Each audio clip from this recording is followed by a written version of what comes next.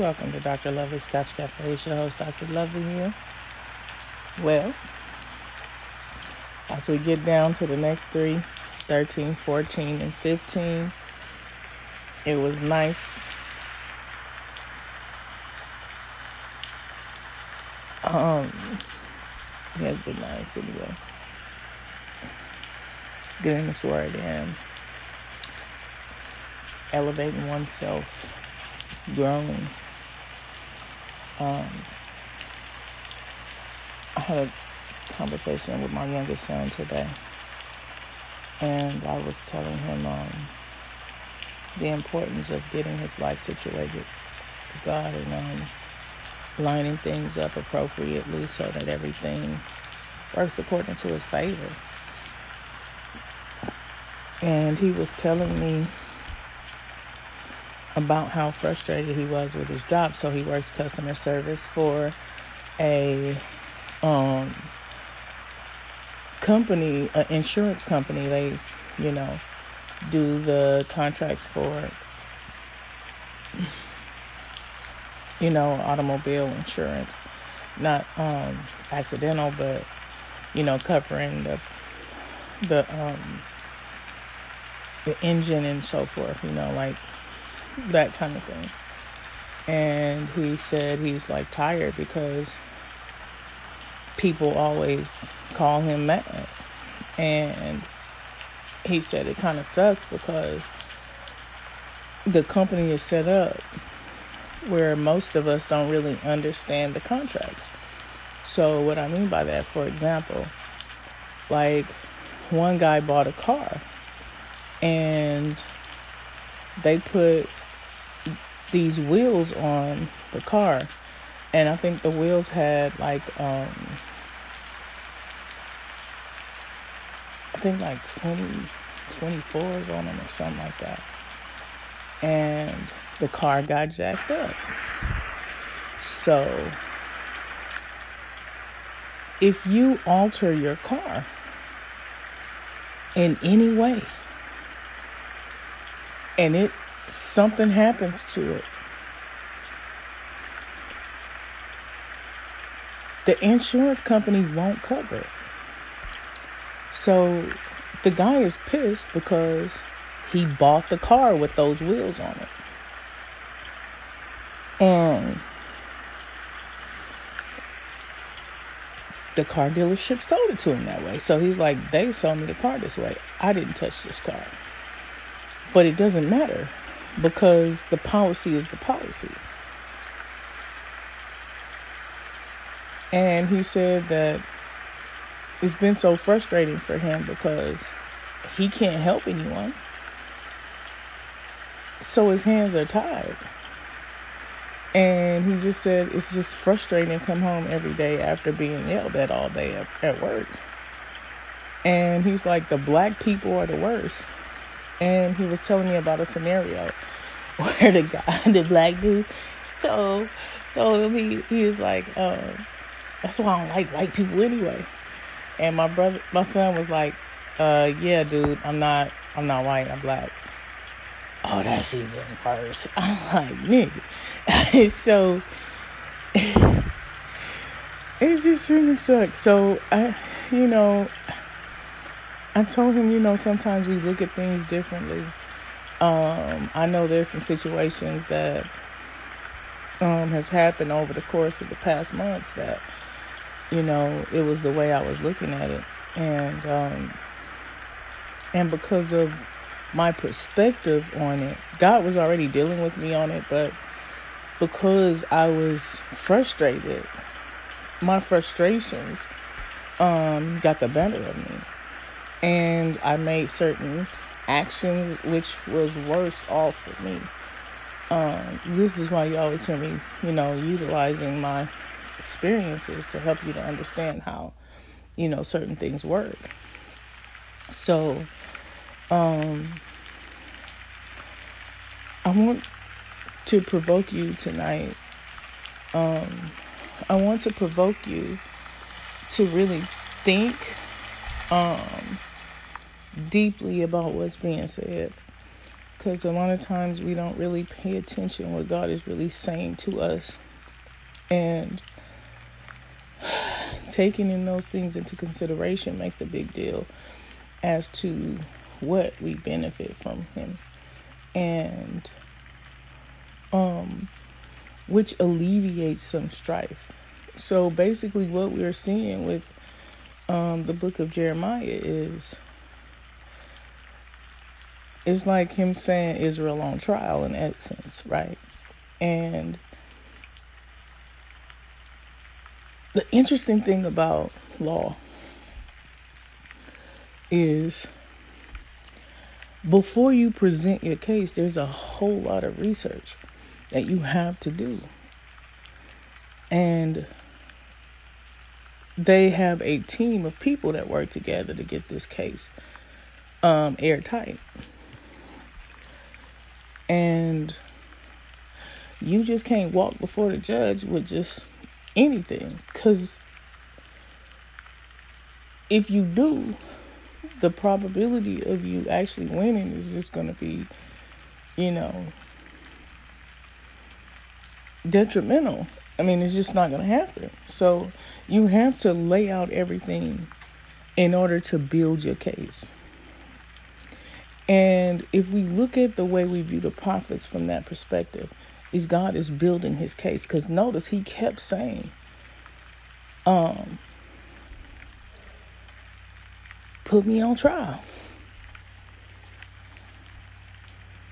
Bring forth your proof that the things that I required of you were so difficult for you to comprehend or follow through, where you decided to change it all.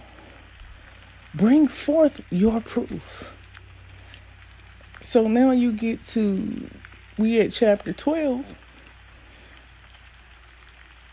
and Jeremiah is petitioning God like, hey, you got people trying to kill me. And how is this beneficial for me or you? So now he making his case. And for all the prophets, they always had to measure up and say, well, these nations are destroying the people you say you love. And if you love them, you shouldn't want to see them being destroyed. But God makes his case by saying,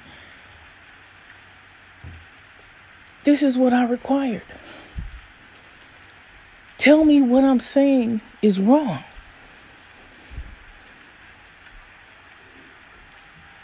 Tell me if I'm being irrational.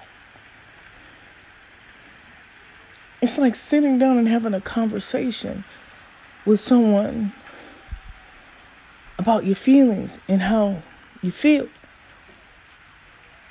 And they don't take into consideration what you're saying to them, because the only thing they can see is their own point of view.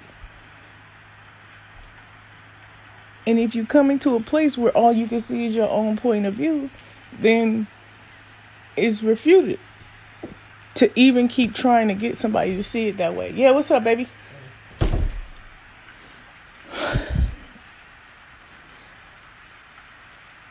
So what you end up doing is just giving up.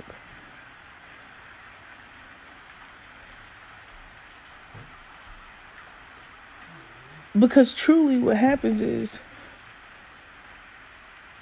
no matter what way you bring it, the person his ear is deaf to you, and they don't want to hear what you're saying. That's exactly what he said in the readings we had yesterday, when he talked about the adder or the venomous snake. Well, they don't have ears, so therefore they cannot hear, but they do operate with that vibration. But he says, me speaking to the people through you is falling to deaf ears. And no matter how much I keep talking to get the people to change. The more I keep seeking for them to make those changes, the more they dig in their heels and they won't listen. So what else do I have?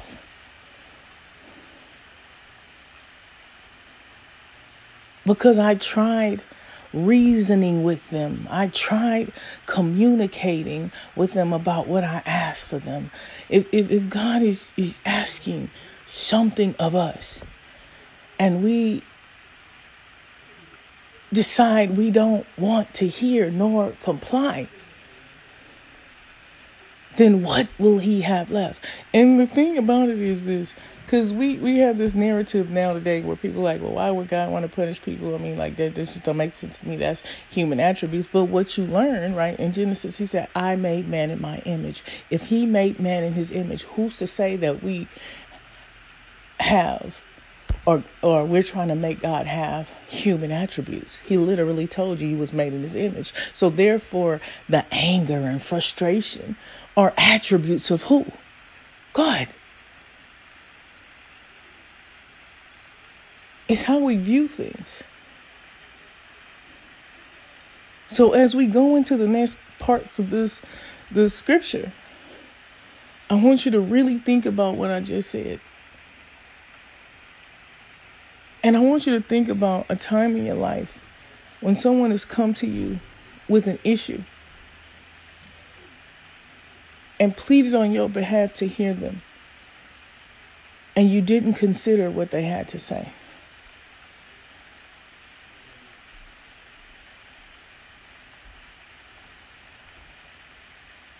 And I want you to look at it from the perspective that they constantly kept asking you something. And no matter how much they ask you to change that, you refuse to change it. And then I want you to think about the consequences of you rejecting what someone was saying to you.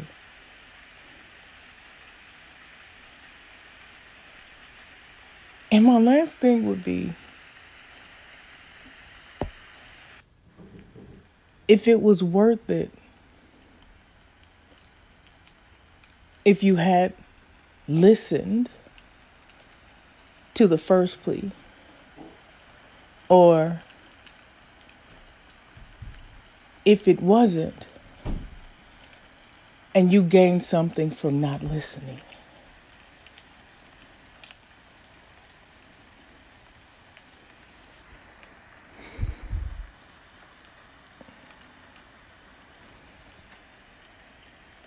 Verse 1. So said Yahweh to me, go and buy yourself a linen girdle and put it on your loins, and do not put water in it. What he means by do not put water in it, to wash it when it was soaked with sweat, in order that it hasten the decay.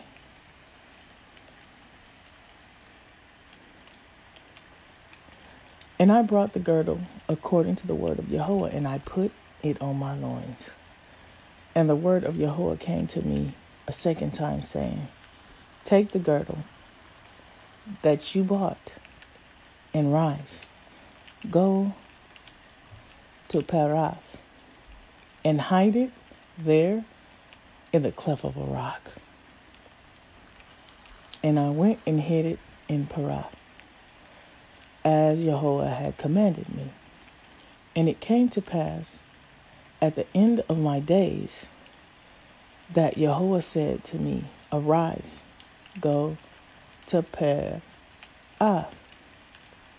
and take from there the girdle which I commanded you to hide there. And I went to Parath, and I dug and took the girdle from the place where I had hidden it. And behold, the girdle was rotten.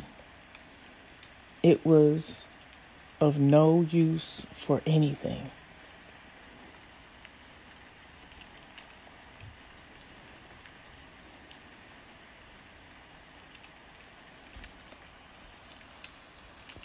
And the word of Yahweh came unto me, saying, So said Yahweh, so will I destroy the pride of Judah and the great pride of Jerusalem.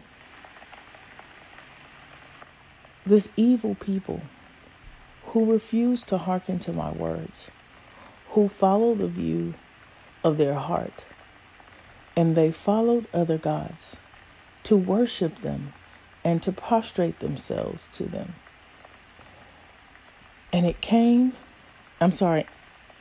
shall be like this girdle, which is of no use for anything. Father God in heaven.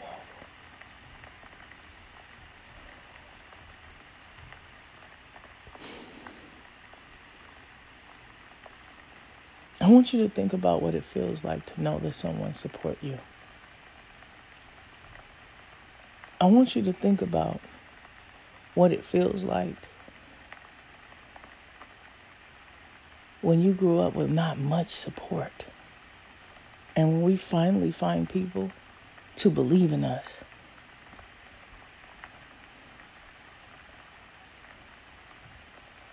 People we can depend on.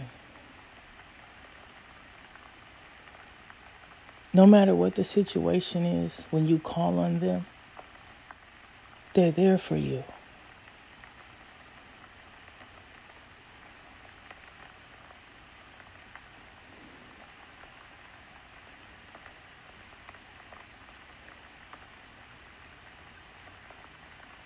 There's nothing like feeling useless. And I recall this week I had an intake session with a young 15-year-old boy. And his words to me was, at times I feel like I'm not smart enough, that I don't measure up. And I told him, I said, you know what? I know how that feels. I said, imagine being 30 years old and never believing you were smart until one day somebody said to you, I'm disappointed in you. And the reason why I'm disappointed is because you took the easy way out. And you didn't have to do that. Because you're brilliant. I left school that day and I had a conversation with my ex-husband and I said, I never really thought of myself being smart. I said, but on the ride home, I thought about all of the things that I was capable of doing with not much effort. And it was then that I realized how smart I really was.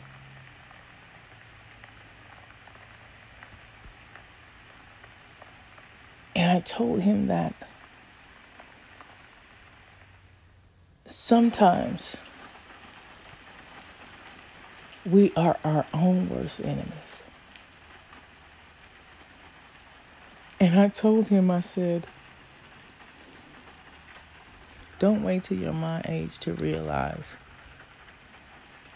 that you're being so hard on yourself and understanding mistakes that we make are mistakes. It's the same thing I told my son today. It's okay to make mistakes. But the thing I want you to understand is it important to learn from your mistakes. I wanted him to understand that I wasn't going to push him nor make him make decisions for his life. But I told him that it's your life. And even if you making the wrong decision, it's yours to make. I'm just glad you consulted with me.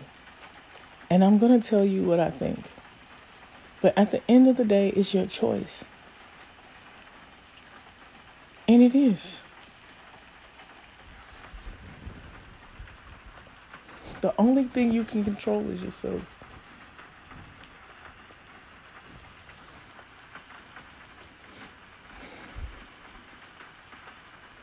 But there is nothing like God having or losing hope in us. That's when you know you're not going to make it.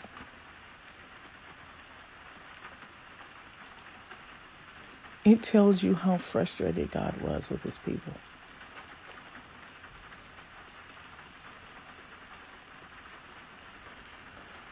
And you shall say this word to them. So said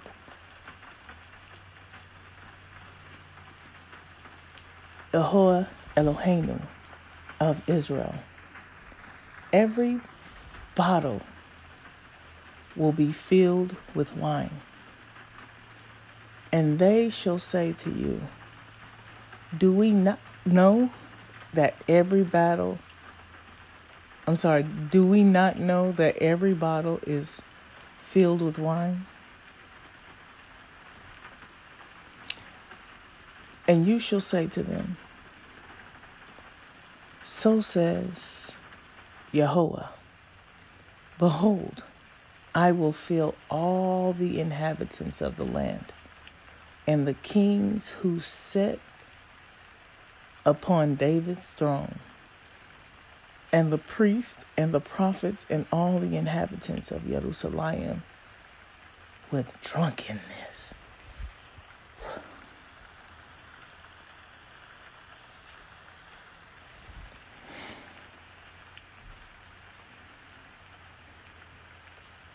Drunkenness. Why? Because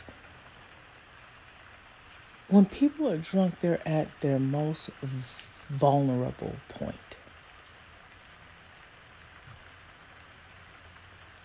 And they're not aware of particular dangers.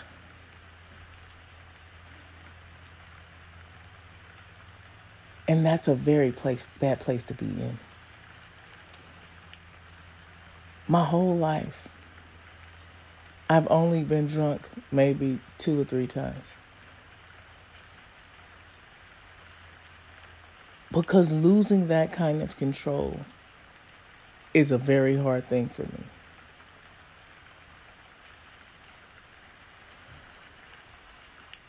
And I will dash them against the other. And the fathers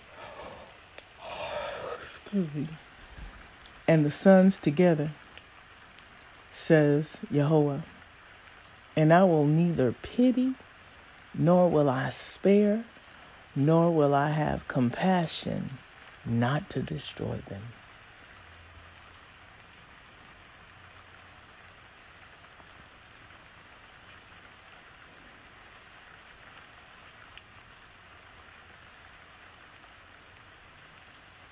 Yeah, he sounds like he's fed up.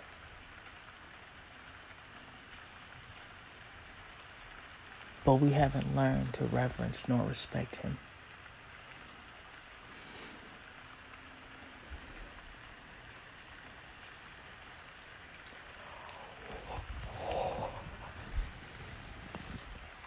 The understanding of dash them against one another. I will dash them against one another until they break into pieces like a potter's vessel. This is in Psalms 2:9.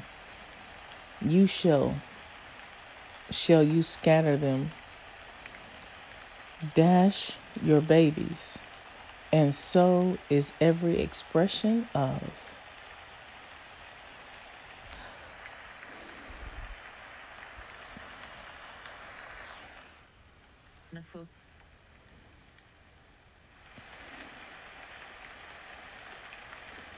I will dash one against another. In that essence, it sounds like they're going to destroy themselves. And if you look around you and you think about all the things that is going on around us in the world today, are they not destroying themselves or destroying one another? Hearken and give ear. Do not be proud, for Yahweh has spoken. Give Yahweh, your Elohim, honor before it becomes dark, and before your feet stumble on the dark mountains. And you shall hope for light. You shall hope for light, but he will make it into darkness, and making it into a thick cloud. I'm recalled in Exodus where it talks about the darkness that plagued the city in Egypt right before they came out of the land. And it said that the darkness was so thick that you could feel it.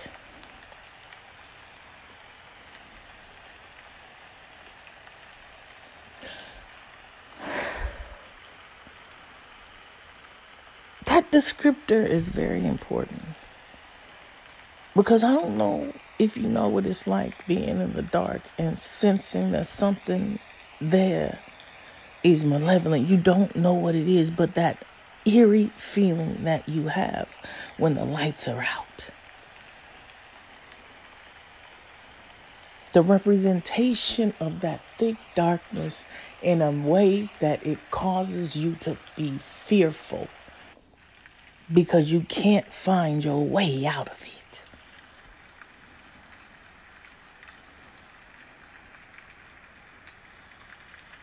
And if you do not hearken to it, in secret my soul will weep because of your pride, and my eyes shall weep sore and run down with tears, for Yahweh's flock has been captured. Jeremiah is known as the weeping prophet because he cried so much for the salvation of his people. But not only did he cry for the salvation of his people, but he cried because he understood what was coming, and he didn't want to see his people endure what was coming. And it was so hard for him to see this thing that he kept weeping on their behalf. And mind you, he's petitioning to God on the behalf of the people. So not only do you have God petitioning the people through the prophet, but you have the prophet petitioning God for the people. There is nothing like having someone beside you that is willing to go all the way with you.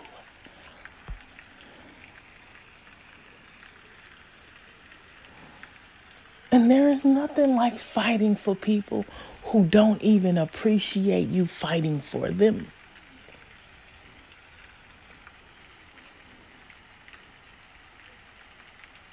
Like Moses. He fought and pled for the people. But yet and still, the same people that he was fighting for, the same people that he was pleading to, saying, please, please, please stop. Please listen to me. Hear what I have to say. Because if you don't hear me, it's going to get real bad. It's going to get real worse. I promise you, please just listen to me. Do the thing that God has told you to do. If you don't do it, it's only going to get worse. But you know our people. They deafen the ear and they braze up at you And there is nothing you could do to save them from themselves. Come on, somebody.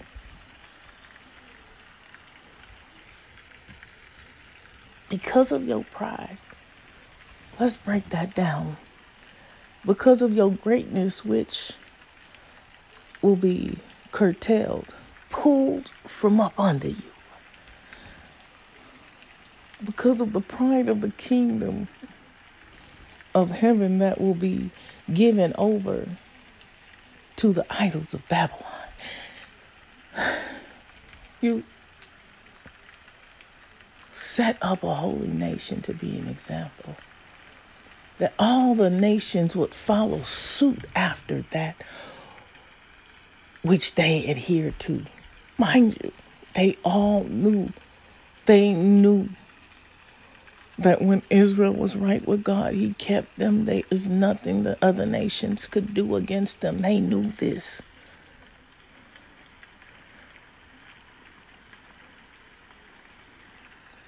But the only thing that would keep God from intervening on their behalf is their unrighteousness.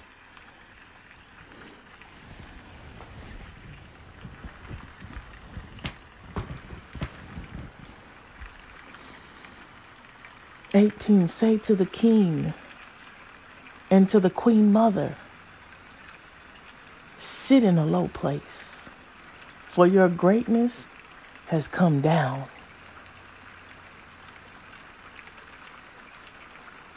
The crown of your glory.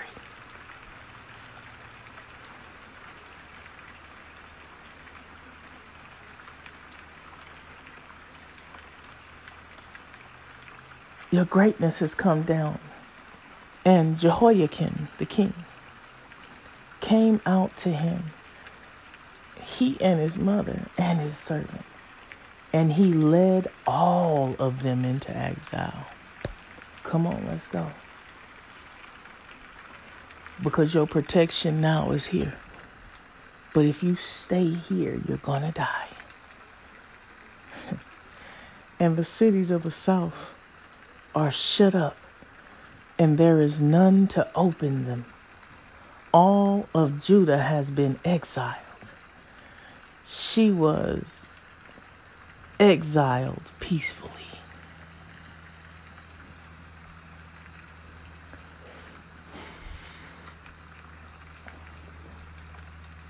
Understanding of the cities of the south are shut up before those coming up upon them from the north. The city of Eretz in Jerusalem are shut up because of fear of Nebuchadnezzar. They sieged the city and they were in a standstill. She was exiled peacefully. Jehoiakim will not wage war, but he will come out peacefully, and he shall exile them. Another interpretation is that it is to say she was exiled as the recompense for their iniquity.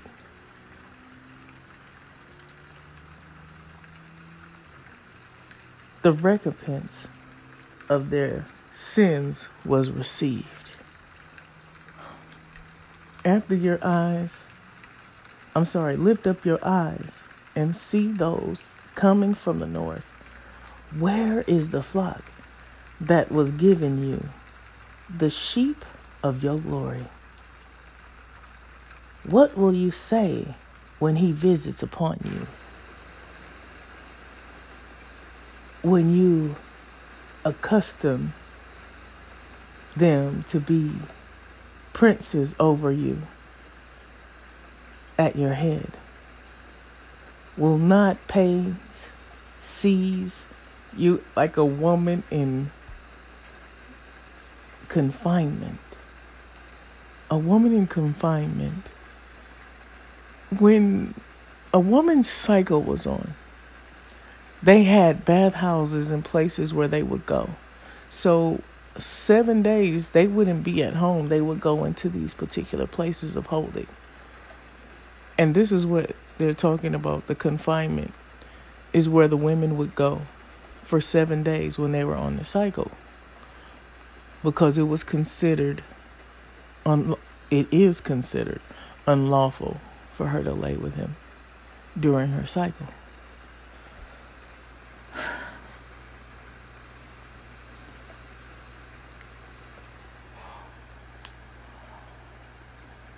Excuse me.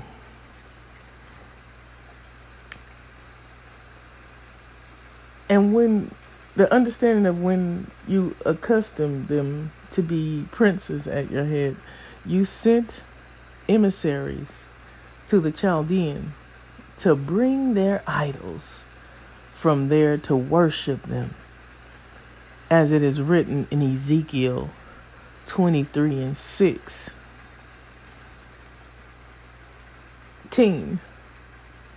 And she lusted for them at the sight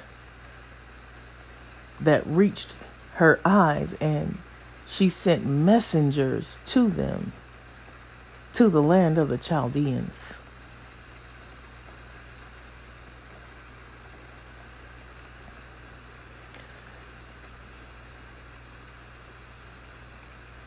Another explanation is Hezekiah, who showed the emissaries of Marduk Ben-Hadad his entire treasure house. It's in Isaiah 39:2. 39:2 says, Hezekiah rejoiced over them, and he showed them his entire treasure house, the silver, the gold, the spices, the good oils, and the entire house in which he kept his vessel, and everything that was found in his treasure. There was nothing that Hezekiah did not show them in his palace and in his kingdom. The other precept is 2 Kings chapter 20 and 13. And that is, and Hezekiah listened to them, and he showed them his entire treasure house, the silver, the gold, the spices, and the good oil, and the entire house in which he kept his vessels, and everything that was found in his treasury. There was nothing that Hezekiah did not show them in his palace and in his kingdom. So he was bragging.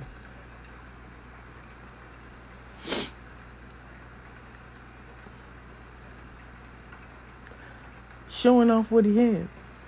And if you say in your heart, why have these befallen me?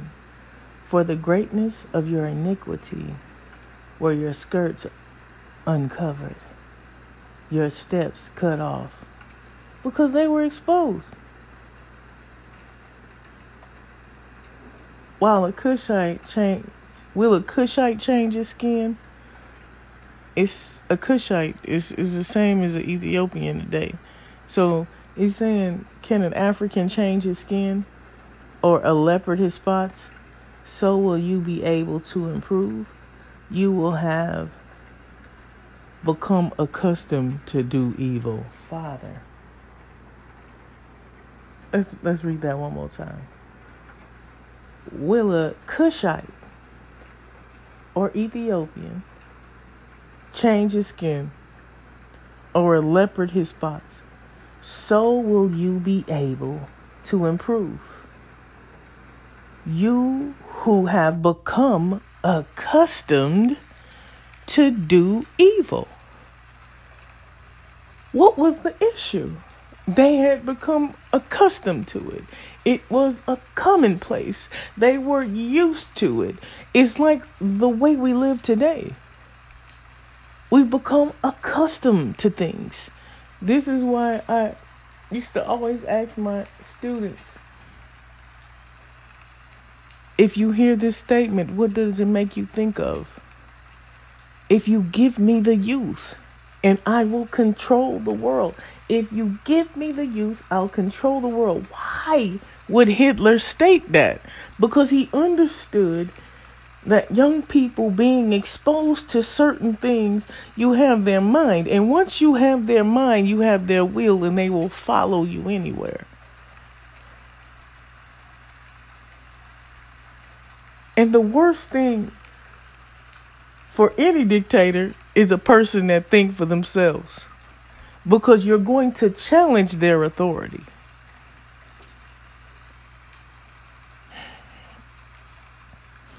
And when you've been accustomed to do evil, to do the correct thing is impossible. When you become accustomed to do evil, you're going to fight against anyone that is trying to get you to see something different. When you become accustomed to doing evil,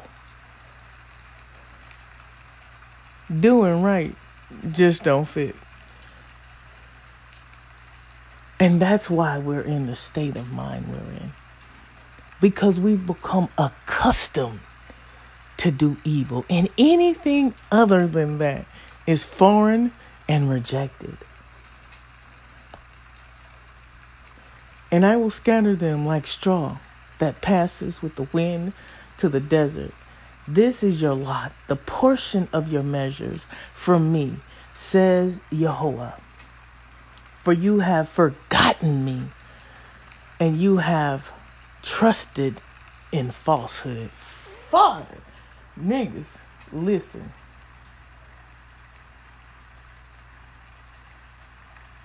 I know you will say, where have I forgotten God? I pray every night. Where have I forgotten God? I believe he exists. But do you truly understand the heart of God? Do you truly understand what he requires of you?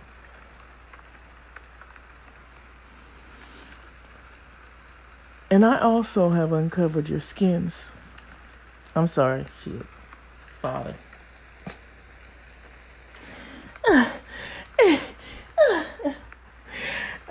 I have uncovered your skirts over your face, and your disgrace has been seen. Your adulteries and your neighbors and the thoughts of your harlotry. On hills and in the field, I have seen your abominations. Woe to you, Jerusalem. You shall not become purified. After when shall it come? Shit. After when shall it ever be?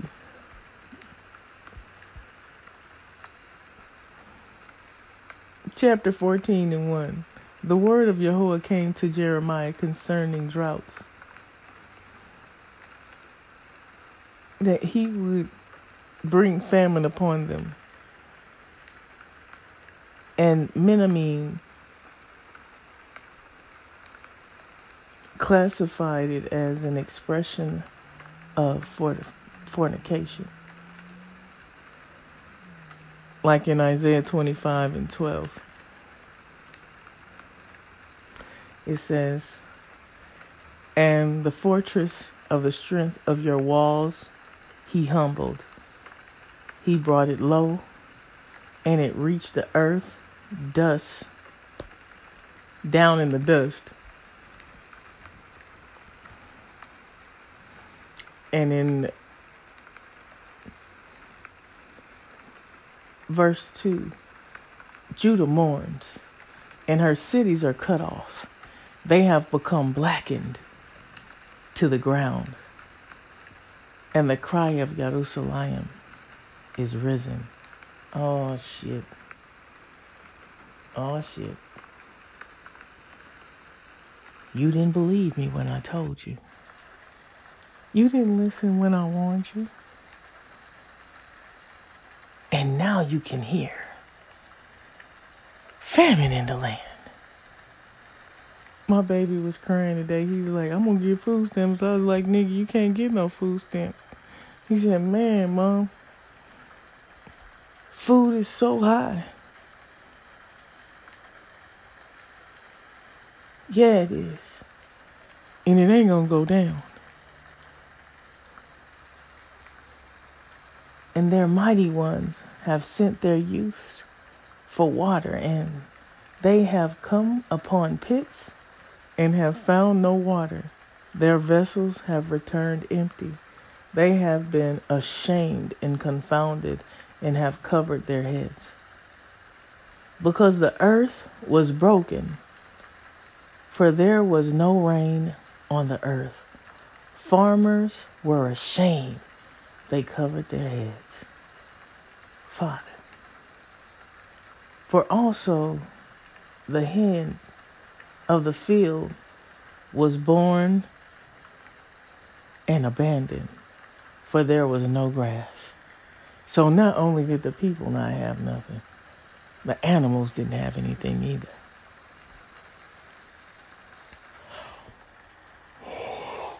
And the wild donkeys stood by the streams. They grasped for air like jackals. Their eyes failed, for there is no harbage. If our iniquities have testified against us. Oh shit, here they come. Oh Yehovah, do for your name's sake, for our backsliding have increased. We have sinned to you. Oh shit, niggas, when you get hungry, you know how to get your life together then.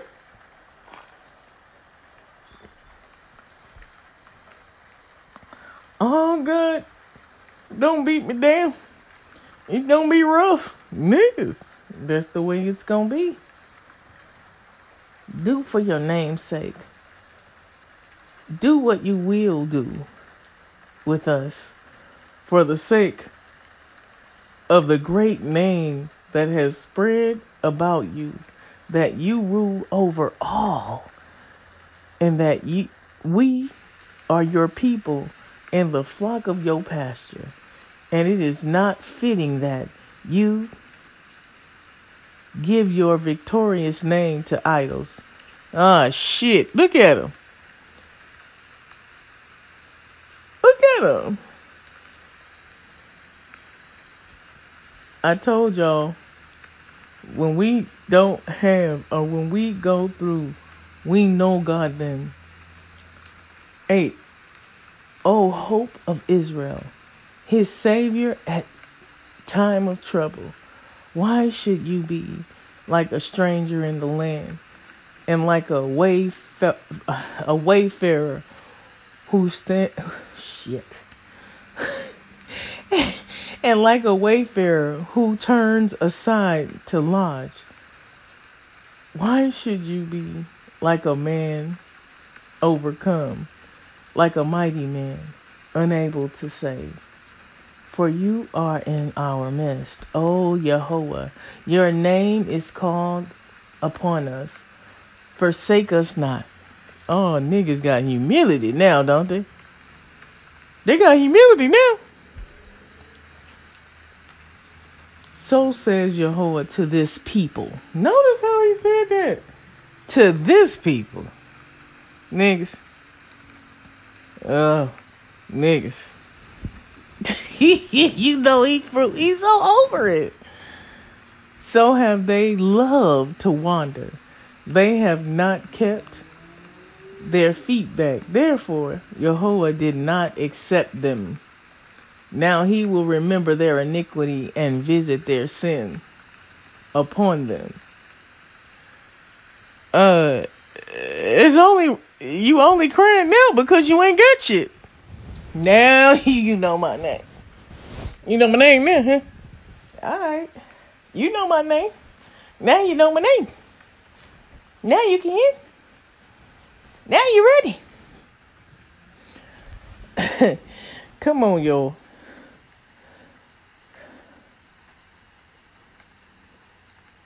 So just as I have decreed upon them exile to Egypt and Babylon. They loved it there to go. They loved it there to go into exile to worship distant idols. Oh yeah, we gonna go into other lands because we can do what we want to do over there. See, ain't nobody gonna judge us because we were the other people. It's fine. We good. Now we get to do it. And Yahweh said to me, do not pray for this people for good. Oh, Father, help your people. It's getting real bad for them right now. Help them, Father. Don't pray for them. Now, how do we get something different in the church? I know y'all, nobody liked the Old Testament God. They think he mean. They don't want to hear this. This is not what they want, because they get to keep doing what they want to do. You get to keep doing what you choose to.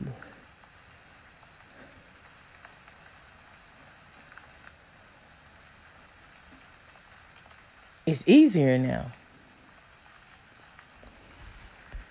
Because think about it. If the land is tied to them doing right and they're no longer in it, then now I can do what I want and there be no repercussions because we ain't in our land. So we can go worship the other idols in foreign lands because that's what we're going to do. So it's like an answer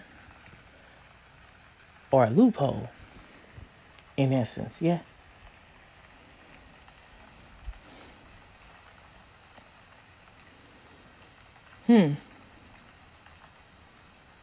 If they fast, I will not hearken to their prayer.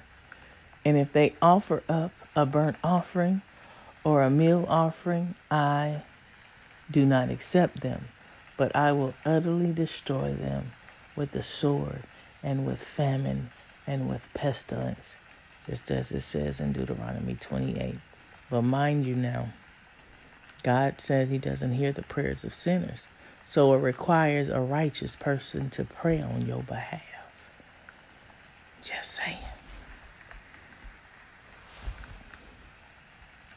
And I said, oh,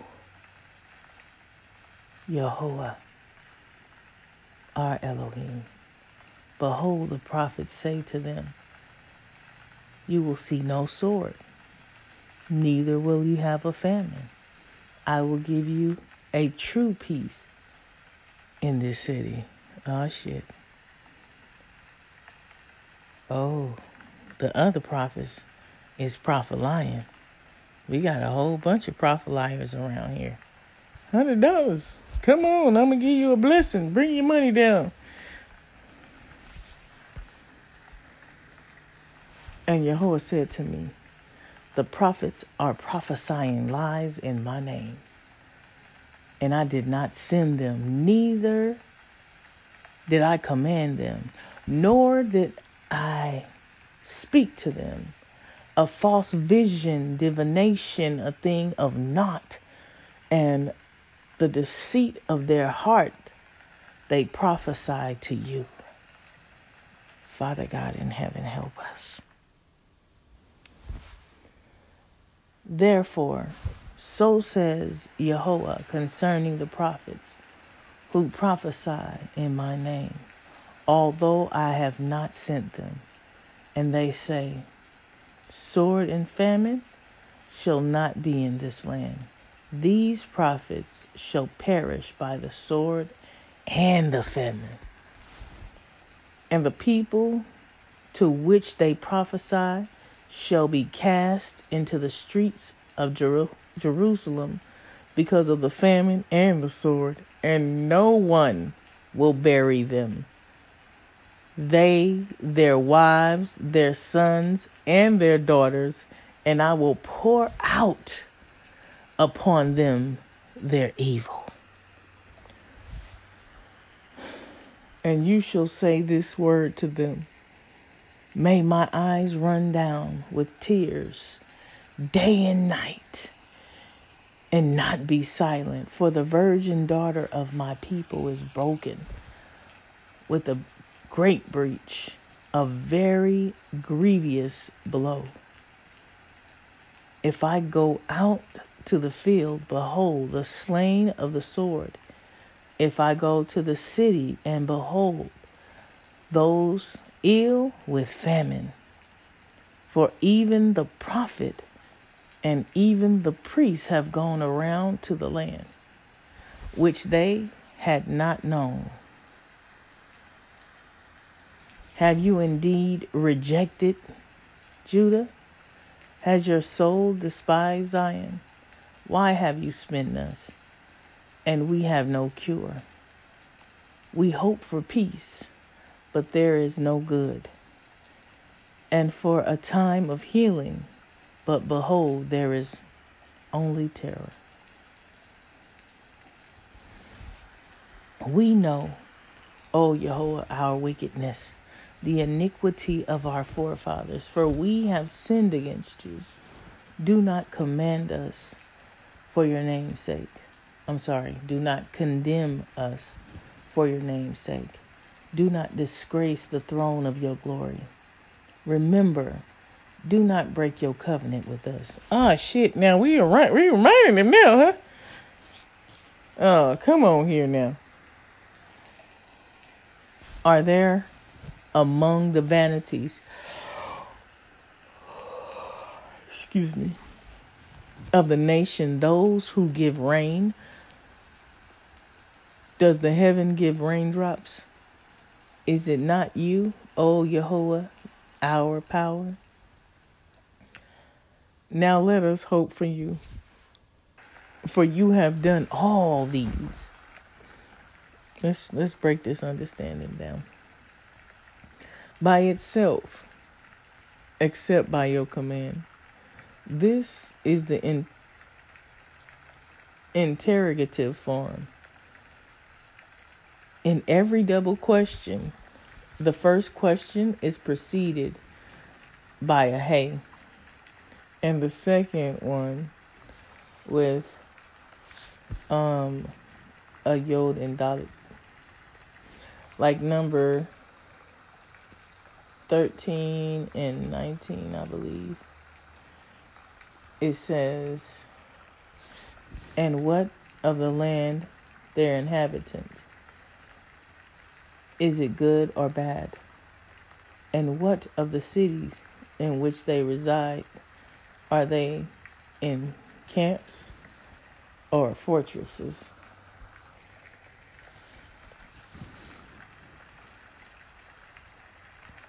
Have you indeed rejected Judah? Or has your soul despised Zion? Here too are there among the vanities of the nation who gives me rain, does the heaven. Now listen, last chapter 15.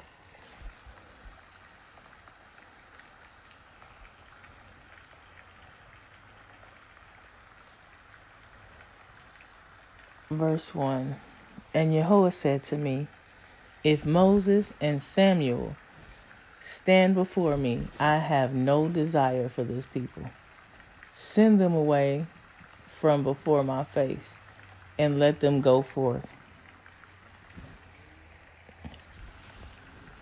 Moses and Samuel both are indeed to beg mercy for Israel. But first they introduce them to repent, and afterwards they pray on their behalf. But they had no idea of turning away my wrath until they had reduced them to repent. Moses, Exodus 32 and 27 says, let each man put his sword, and he scattered it on the surface of the water. And afterwards, verse 30, I will send to Yahweh, perhaps I will atone. Samuel 7:4 and 5, it says, the children of Israel remove the Balaam, and afterwards gather all Israel to Mitzvah, and I shall pray to Jehovah on your behalf.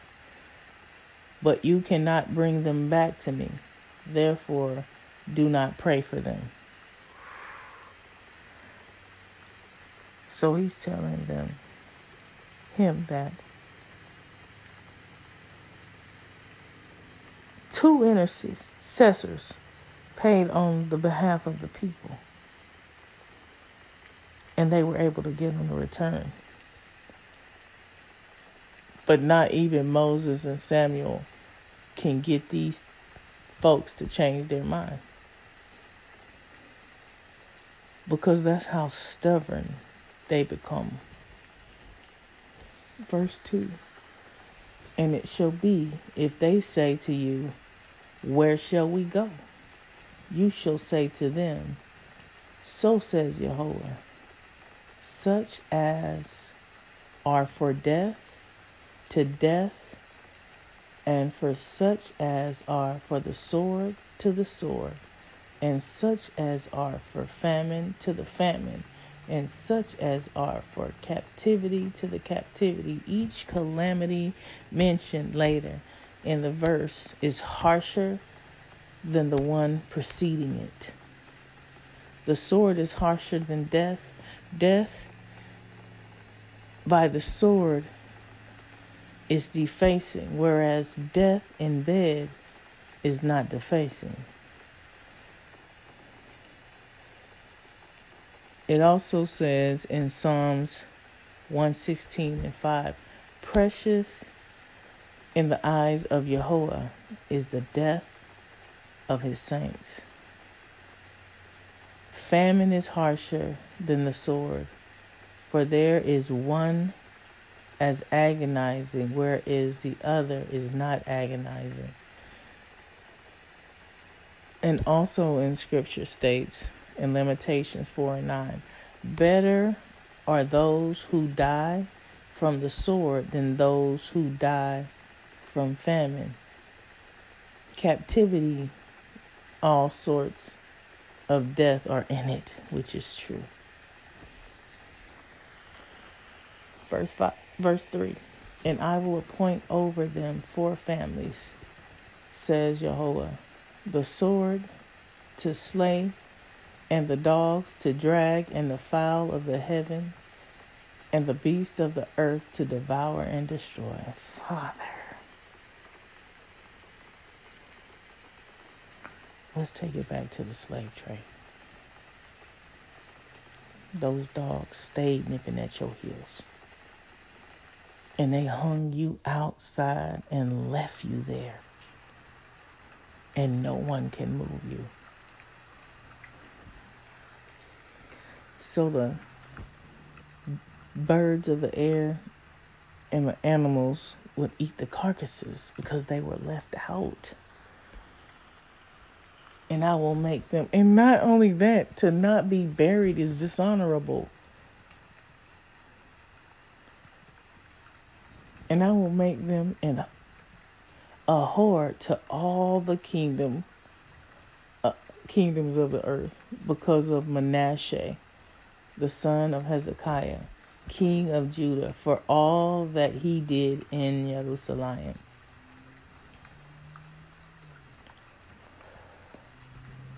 And it was because of his pride. And anyone who hears the evil that has befallen you will shudder.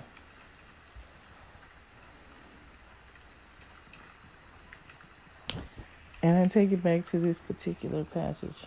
Let me see if I can find it right quick.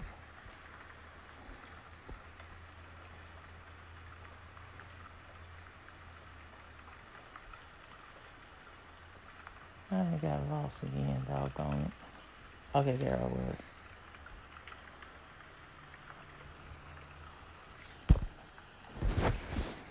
Okay, here is one thing I found. Um, it says, according to Islamic religious teaching, some Jews conformed the authenticity of Muhammad's prophethood and joined them. Most Jews, however, are condemned for both rejecting the prophet and failing to live up to their own religious imperatives. So basically, their view of the Hebrew people were, because they said that God left us, and because he left us, they could do anything they wanted to. It wasn't just the Mohammedans, as they used to call them back in the day before people start calling them Muslims. Even white people wrote about these things. They wrote about how God had left the people. And that's why they understood it would be okay for them to take them. It's like how Christopher Columbus said it was the fulfillment of Isaiah as to the reason why he came to the Americas. It was fulfillment of the prophecy of them going into captivity. And therefore he was excited, or he was happy about fulfilling or taking them into bondage.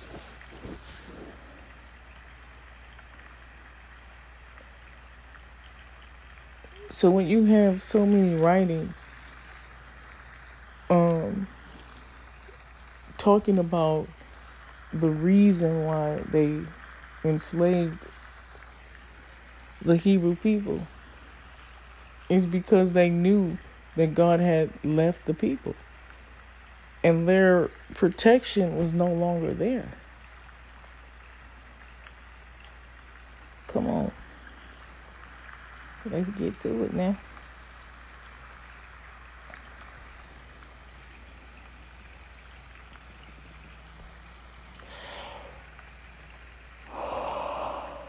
Excuse me.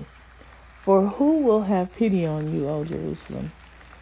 And who will lament over you? And who will turn aside to acts of your welfare, Father? You have forsaken me, says Jehovah. You shall go backwards, and I have stretched out my hand over you and destroyed you. I am weary of repenting, and I winnowed them with a salve in the cities of the earth.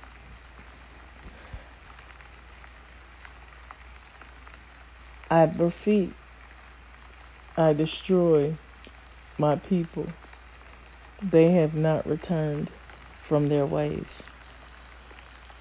His widows are to me more numerous than the sands of... Father. Yeah. Oh, yeah. His widows are to me more numerous than the sands of the sea. Meaning there are so many women without husbands that is too many to name. I have brought them upon the mother, a chosen one, who will rob them at noonday. And I have cast upon there suddenly a city of terrors. A mom.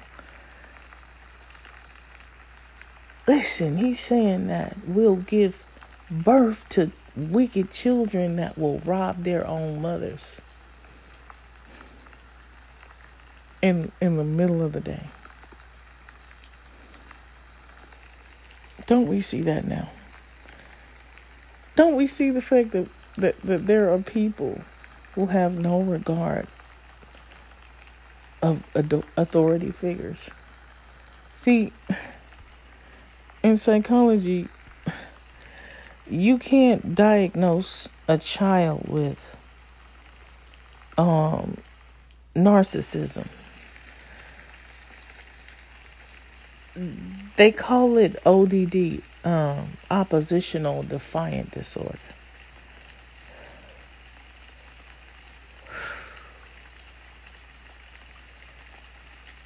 With their children or psychopathic children in the making.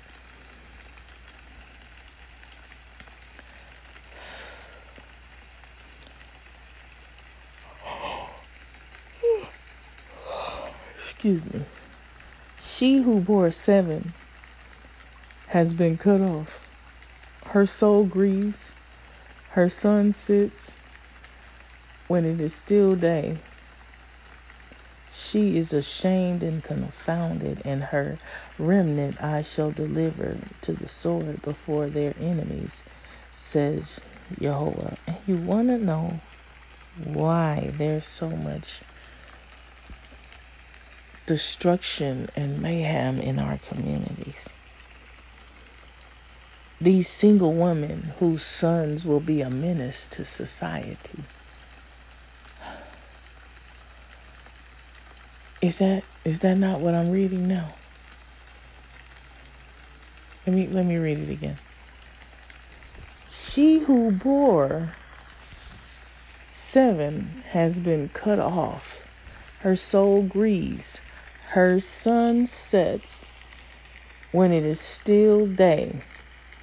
She is ashamed and confounded, and her remnant I shall deliver to the sword before their enemies, says Jehovah. Her sun set before or while it's still day, meaning the eyes go out.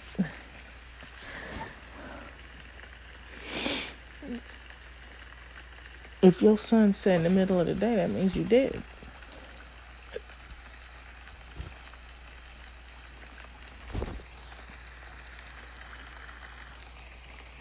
Samaria and the nations of the 10 tribes, from whom rose 7 dynasties of wicked kings, has already been cut off in exile. And their remnant, the explanation of that is, these are Judah and part of Benjamin, who remained in Israel. I shall deliver them to the sword. These are the 7 dynasties: Jeroboam, son of Nebat, and his dynasty; Baasha and his dynasty; Omari and his dynasty; Jehu and his dynasty; Naaman and his dynasty; Pekah and his dynasty; and Hoshea and his dynasty. Her soul grieves. Explanation is an expression we translate in Deuteronomy 28:65. And grieving of the soul before its time, they hasten to fall. In this manner, it is expounded in track. Yeah, I ain't even finna go there with that there. It is expounded as referring to Jerusalem, and he counts 7 wicked men.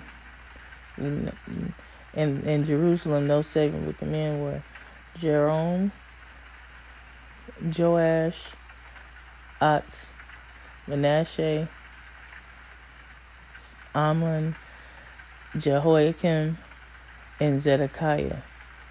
But there are yet to count Rehoboam, Abijah, Amatsah,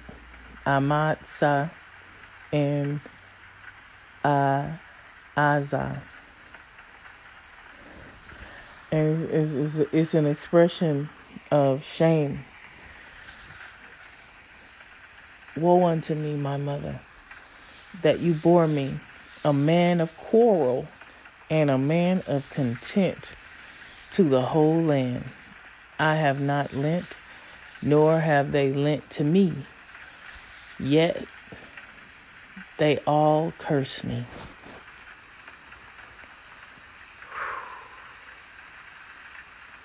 Yeah. Oh, yeah. Woe unto me, he says, my mother, that you bore me. Woe unto me that you gave birth to me. Even though I'm a quarrelsome man, a man of contention, always ready to fight. Ain't that the niggas where we live? Ain't these the actions of niggas? Quarrelsome and contentious?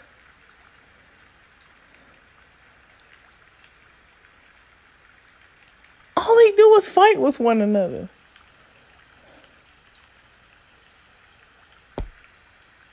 Where do you find love and acceptance at in the hood? Understanding and compassion.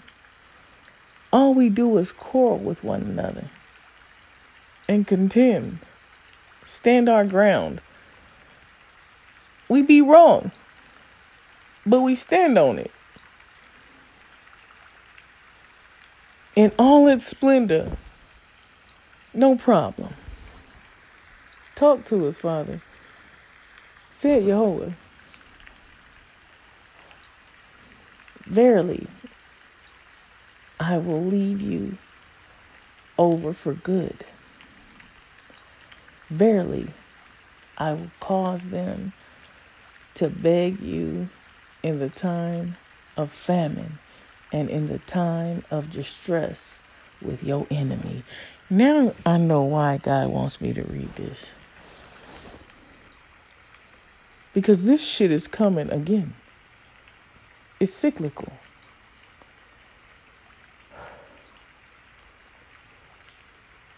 Leave you over. Let's get to the explanation of that. Let's break that down. I will leave you over. An expression of a remnant in this manner. Interpreted as an expression of release. The untying knots. The interpretation of it is stated in 40 and 4th verse. Behold, I have released you from the chains that are on your hand. That is to say, on that day that Yehovah fulfilled his word, it was said to him that now, behold, I have released you today from the chains that are on your hand, if it pleases you to come with me to Babylon. And also Israel begged him to pray for them. And it was said to him, pray on our behalf to Yehovah our God. For we remain few from many. It's not much of us left. Can you pray for us? Can you come and pray for us? Can you speak to God on our behalf?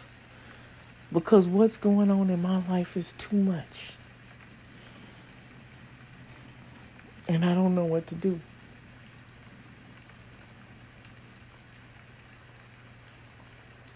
Trouble on every end. The more I try to do, the more I lose. I'm going to say it again. Like I said earlier, reflect on it. Reflect on the time when someone was diligently trying to get you to see a point. And they were pleading for you to just do what you were asked to do. And no matter how often they plead, you got mad. And you bucked up. And you stood in it 10 toes deep. And the more they tried to appeal to you, the more calamity came on your head. The harder it was to stay afloat. It seemed like trouble was coming from every direction.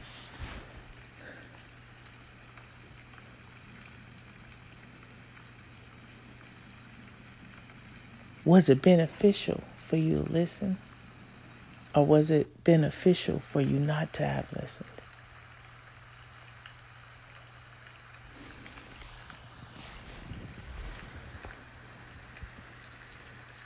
Will iron break iron from the north and copper?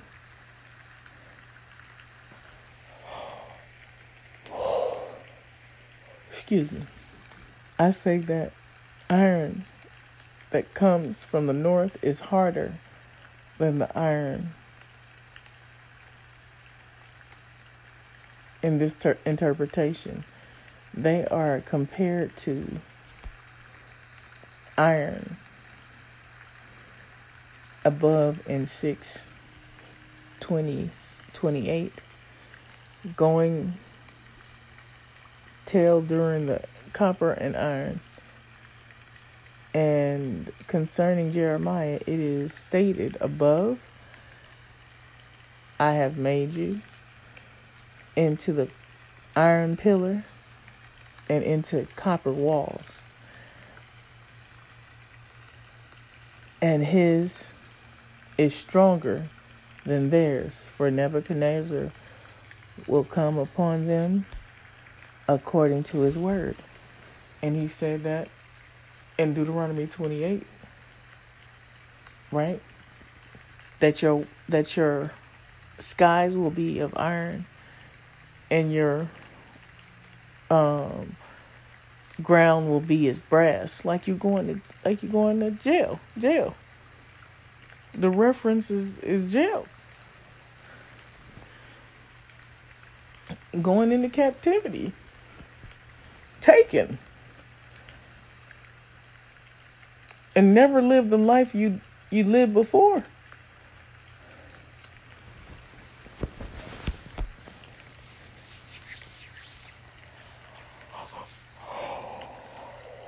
Excuse me. Will their iron break yours? Another explanation. Will Pharaoh, who comes to your aid, who is hard as iron, break Nebuchadnezzar, who is iron that comes from the north, and copper, Listen, because remind you, they went to seek assistance from Egypt. But God is asking, is Egypt greater than Nebuchadnezzar, Babylon? Was he greater? Hell no. Even though they were a more established kingdom, the Assyrians attacked them. So they had already been wounded by war prior to them coming to them saying, hey, these Babylonians on our heels. Why don't we work together to get this, that we can protect ourselves? Well, what was it? Niggas. If you just got out of a war and someone trying to take your ass in there again, you don't have enough resources because you burnt all your resources from the last war you had. So you going into another war? Ah, shit. You ain't gonna make it. And they didn't. Your riches and your treasures I will give for a plunder, not for a price, and for all your sins and throughout all your boundaries. This is God already telling you, I'm about to take your money from you. You ain't gonna have no money. You think you about to put something away, you won't have nothing. Now it's gone. Now what you gonna do? In every turn, he's removing everything that you rely on to make your life sustainable. Because after he remove it all, that's normally when people learn humility. But some people never learn humility. Period.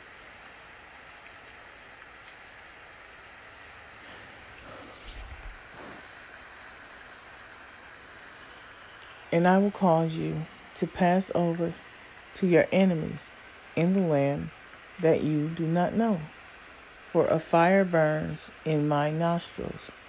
It shall be kindled against you. You know, O Yahweh, remember me and think of me and avenge me of my pursuers. Take me not to your long suffering. Now I implore grace for your sake. Niggas, we talking now, huh? We know how to petition to God. Come on, God, talk to us. Help us now.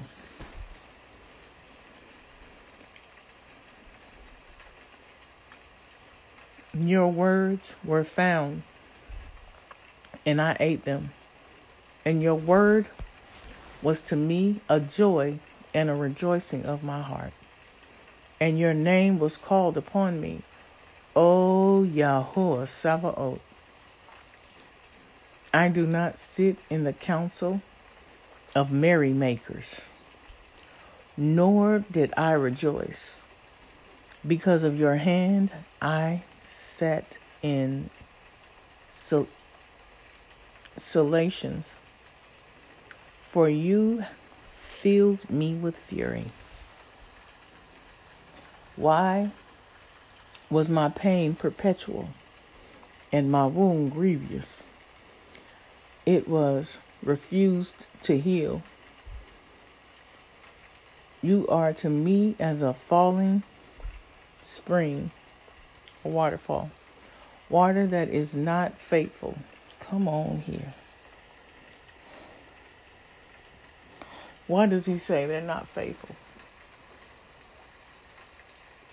Because truly, they're only sorry because they're in captivity.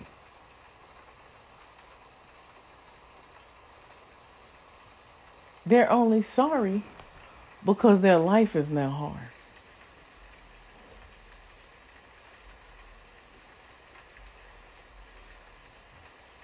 Because if they were sorry, they'd have done it long before. So now you're going to cry out. I'm sorry, God. I'm sorry because I didn't listen. And if I'd have known you was going to do this to me, then I would have said I'm sorry long before now. It wasn't in their heart to change seriously. He understood that soon as they got back in comfortability, they would go back to the same thing they did before.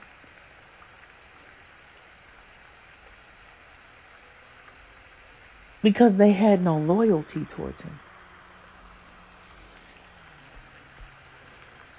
Think about it now. You always hear me talk about how we don't, we make excuses. We make all kinds of excuses.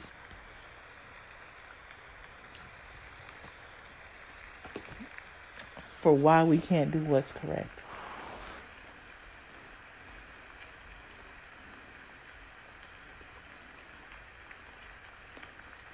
Therefore, so says Jehovah, if you turn, I will return to you. You will stand before me. And if you take the precious out of the veil, you shall be as my mouth. Let them return to you. but you shall not return to them.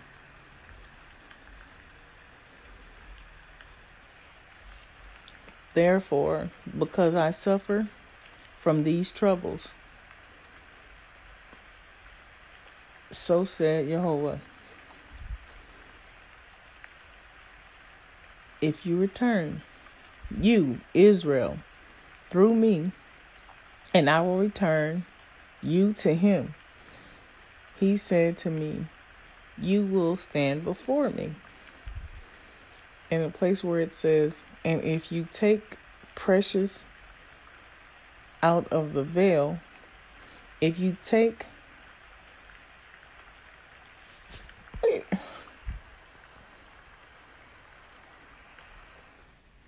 precious. That's what I thought I saw. Take a poised man from a wicked man. If you bring him to repentance. Well, if you can bring somebody right, if you can do it, we'll be alright. If you can get somebody to do it. Mind you, he wasn't able to get the people to turn away. For I make a decree, and you annul it. Let them return to you, but you shall not return to them. Let them return to your word, but you shall not return to stray after them. And I will make you for this nation into a fortified copper wall, and they shall fight against you. This is him talking to Jeremiah now. But they shall not prevail against you, for I am with you to redeem you and to save you, says Jehovah. And I will save you from the hand of the wicked, and I will redeem you from the hand of the trouble. So basically, they're having this dialogue, him and Jeremiah and God, about the actions and the deeds of the people. And as he's petitioning on their behalf, God is already telling them that they're going to come against him again. Because they already came against him before. It was his father, the ringleader.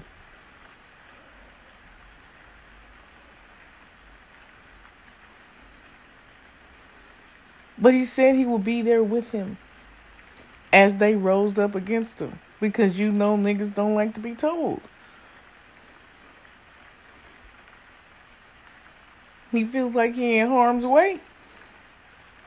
But God was ensuring him like when he first told him.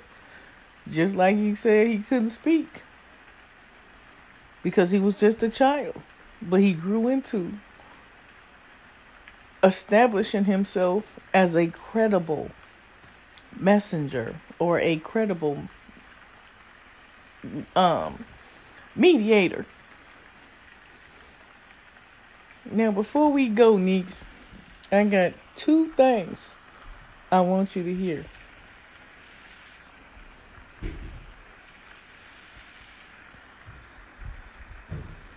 And then we'll be done. I don't know what I did with it. There it is.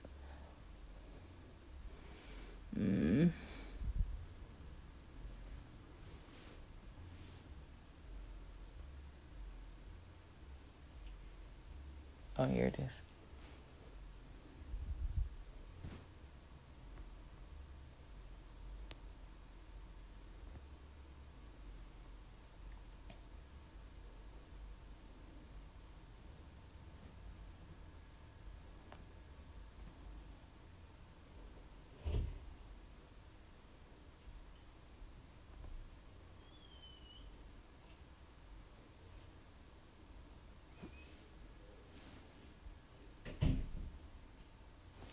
It's down here.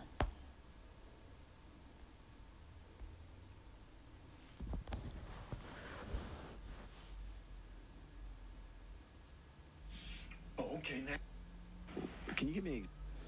So this is a health committee meeting in Tennessee. These are government officials talking. And I want you to hear what they saying. Now here you go. Example of a food that's a vaccine? You recognize? Yes, sir. University of California, Riverside has already perfected the ability to put human vaccines into our lettuce right now.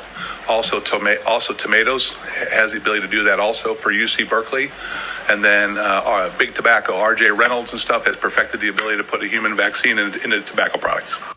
Human vaccine in lettuce, tomatoes, and tobacco. Niggas smoke cigarettes like nobody's business. But tobacco ain't just cigarettes. Tobacco products, period. That are made in the good old USA.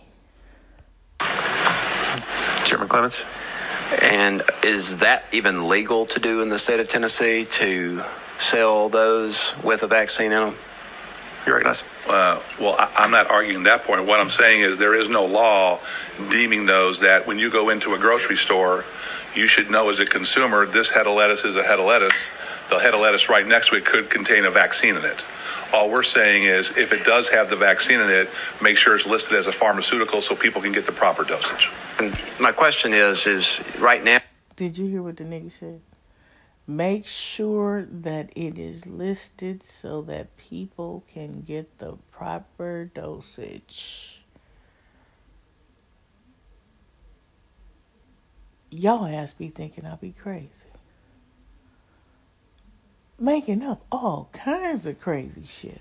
When I was telling y'all ass they been doing this shit for a while.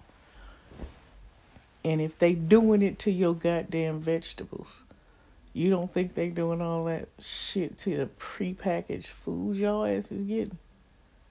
Which I've said. But here's your proof from your own government officials telling you the same shit. Now, can you walk into a grocery store and there be a head of lettuce for sale that has a vaccine in it? I don't think that's allowed under state law presently. And if it is, and you have to list it as a pharmaceutical. And my thought too is, why the fuck you gotta hide it? If it's supposed to be good for you, why the fuck are you hiding this shit? Tell me that. Tell me, why would you hide it? And what kind of vaccine is it? You get... All right, y'all, yep. Are we going to then have Walgreens pharmacists with a refrigerated section? I mean, how's this going to play out? You recognize. Thank you. This is more of a consumer protection bill right here, is to make sure that if you're going in to buy tomatoes and there's a polio vaccine in there, that you are aware of what you're buying has a polio vaccine. The problem you have is if it's not treated as a pharmaceutical.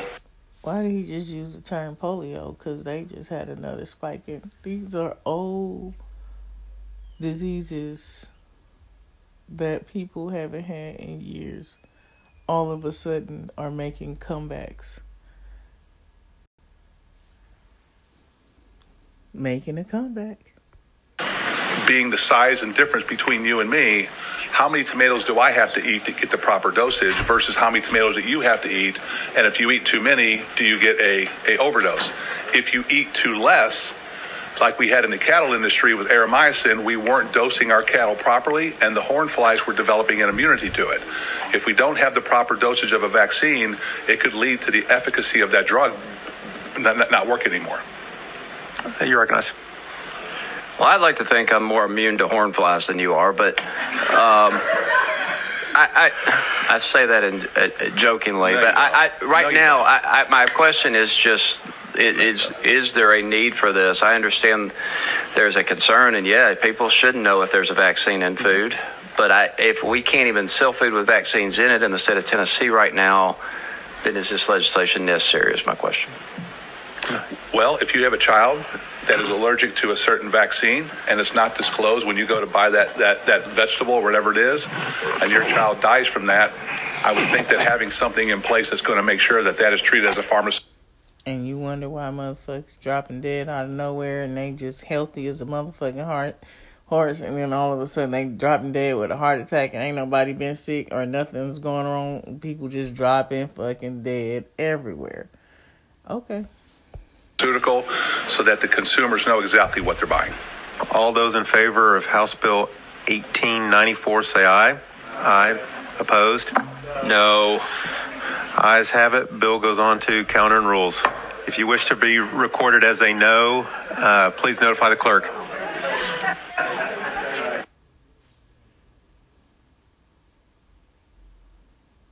No.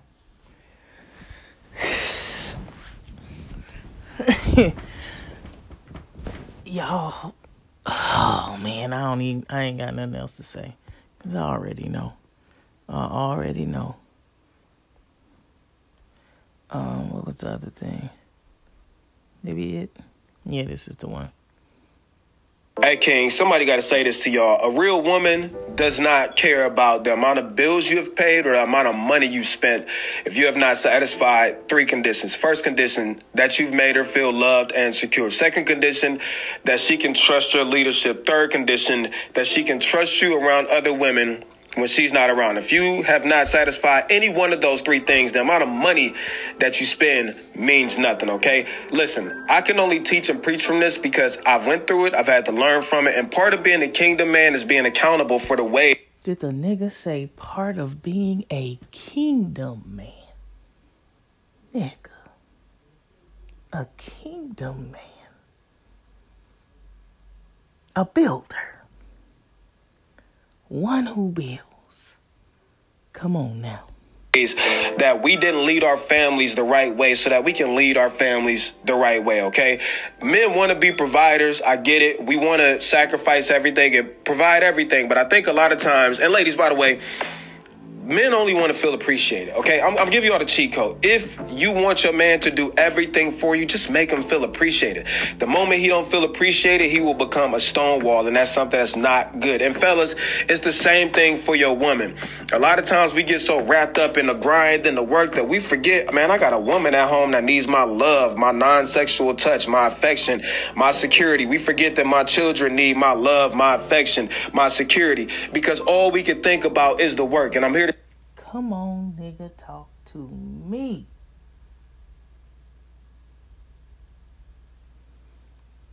Niggas. I think I need to back that up one more time. Or you just make him feel appreciated. The moment he don't feel appreciated, he will become a stonewall, and that's something that's not good. And fellas, it's the same thing for your woman. A lot of times we get so wrapped up in the grind and the work that we forget, man, I got a woman at home that needs my love, my non-sexual touch, my affection, my security. We forget that my children need my love, my affection, my security, because all we can think about is the work. And I'm here to tell y'all that is one of the easiest ways to lose your girlfriend or your spouse, by thinking that the only thing that you have to do is provide. It takes so much more than putting food on the table to lead your family in the right way. So, woo. Father, did you do it? Did you do it again? It takes more than money to lead your family. Is beyond monetary. today I need you to self-examine. I appreciate the fact that you are willing to do whatever to sacrifice for your family when it comes to money. But what else could you be doing outside of money that you are? Hey, King. Woof. Yeah, let's just do one more time. One more time. And take in what's being said. And reflect on this shit deeply. Somebody got to say this to y'all. A real woman does not care about the amount of bills you have paid or the amount of money you spent if you have not satisfied 3 conditions. First condition, that you've made her feel loved and secure. Second condition, that she can trust your leadership. Third condition, that she can trust you around other women when she's not around. If you have not satisfied any one of those 3 things, the amount of money that you spend means nothing, okay? Listen, I can only teach and preach from this because I've went through it. I've had to learn from it. And part of being a kingdom man is being accountable for the way. part of being a kingdom man is to be accountable. Accountability. Accountability. I said this. Not only did I say it all the time. Being accountable for your actions. The part you play. Not listening. You got to be accountable for not listening. For not taking heed. You have to be accountable for it.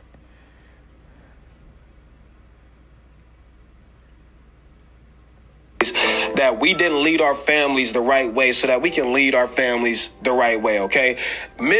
We didn't lead our families the right way so we can continue on in leading our families the right way. If you don't lead the right way, it'll fall apart. If you lead it the right way, it will sustain itself. But not only will it sustain, meaning be stable, but it will flourish. It will grow. Because everybody who encounter what you do will take note and begin to consult. Meaning ask questions. And the power behind that transcends other people's relationships.